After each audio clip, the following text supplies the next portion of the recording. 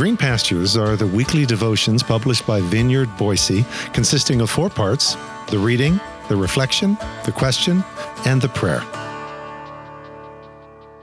Green Pastures for Saturday, July 8th. Landscaped with the Word.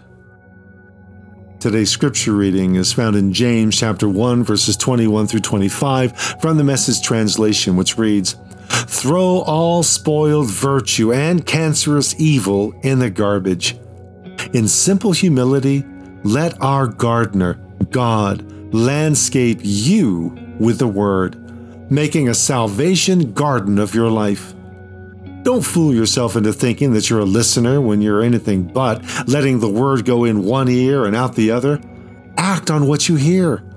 Those who hear and don't act are like those who glance in the mirror, walk away, and 2 minutes later have no idea who they are, what they look like. But whoever catches a glimpse of the revealed counsel of God, the free life, even out of the corner of his eye, and then sticks with it, well, he is no distracted scatterbrain, but a man or woman of action. That person will find delight and affirmation in the action." This is God's Word. 4 pearls on the string of Jacobean consciousness that we know as the Book of James. That's what I've shared over the last 4 days.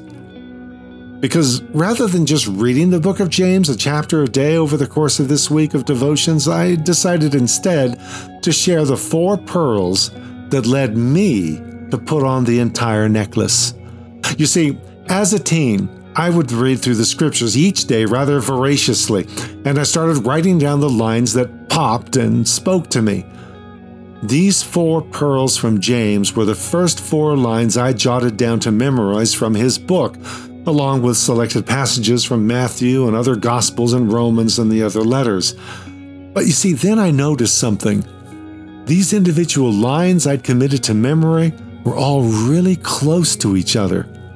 What if I memorized the lines in between? Why, then I'd have an entire paragraph. And then the lines between those lines and the next one that I'd memorized. Then I'd have the whole chapter. And what if I went on to connect all of the other dots, all the other lines I started memorizing in the rest of the book of James? That would be Jacob, Yaakov. Then I'd have the entire book. I wouldn't just have a pile of pearls from James to add to my pile from Paul and the rest of the New Testament. I'd have the whole necklace. I'd be able to rehearse the entire book of James. And so I did. And having started with James, I went on to the rest of the New Testament letters, which effectively functioned as home base for me for a decade or 2. 1 John was next, then 1 Peter, then Ephesians and Philippians and Colossians, and eventually even Romans in that gloriously brief letter to the Hebrews, until I had memorized all the letters of the New Testament, all for me. All for my own discipline and forming and shaping. It would be decades before it even occurred to me to get up and do James in front of people. That wasn't the point. I was, in the words of today's reading in James from the Message translation, letting God, my gardener, landscape me with the Word, making a salvation garden of my life. You see, though I will identify one specific pearl as an anchor passage just for the sake of portability, if nothing else, no one pearl of wisdom and truth in James is my anchor passage. It's the entire necklace. It's James' entire ancient TED Talk. All 15 minutes, all 5 chapters, all 108 verses, all 2,300 words. I've carried it, worn it, recited it, rehearsed it countless times over 4 decades and counting. Every time I found myself on a hospital gurney awaiting a procedure or a surgery, more times than I want to count, James, Jacob, Yaakov was there. During the long hours of 12 chemo infusions, even if no one else was there, Yaakov was there. and always with that first infuriating line, "My brothers and sisters, consider it pure joy whenever you fall into all kinds of trials," as the chemo cocktail went drip, drip, drip. When I was being rushed to the hospital with a heart attack with pain that literally had my feet squirming, Yaakov was there, though my wife was sure I thought I was dying and was praying the Lord's Prayer. Nope, it was James. It was as I, a 28-year-old pastor, was passionately reciting James one morning in 1988 in an empty sanctuary that I yelled out a bold prayer that I would go wherever he wanted me to go and do whatever he wanted me to do, leading us to move to Boise within the next year, and then within a decade, like Abraham and Sarah, to step out of all we had known on an uncharted course that brought us to this vineyard with its fields white unto harvest and service. And James was there.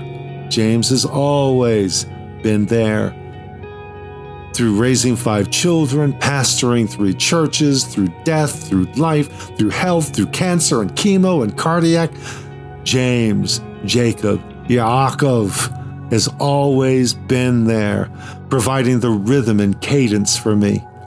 Sure, there's also been Galatians and Ephesians and Philippians et al.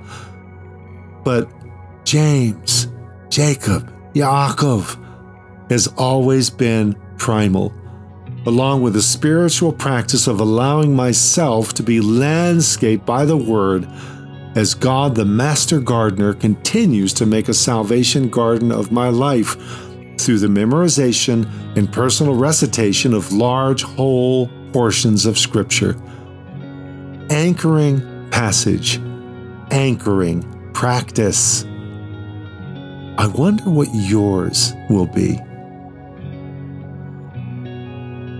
So, as we pause for a moment of personal reflection and prayer, ponder. James may not be your personal cup of tea, your own pearl of great price, but what is? What words have you encountered that pour life into you and through you? What words have you found that continue to landscape your life with sustaining divine grace?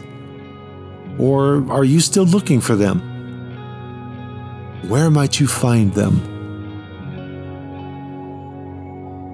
Lord, don't throw your pearls to pigs, you say. Well, let me not be piggish or priggish in my response to these pearls of wisdom, of truth, of life, threaded on this string of Jacobian consciousness. Nor let me merely wear them as outward adornments like wee phylacteries of canned verses dutifully recited book, chapter, and verse. No, let me absorb the pearl, this one right here in James, or the one you bring to me as my unique treasure, into the very marrow of my existence, that I might not only parrot pearls, but embody their truths in every tight space in which I may find myself. Through your mercies.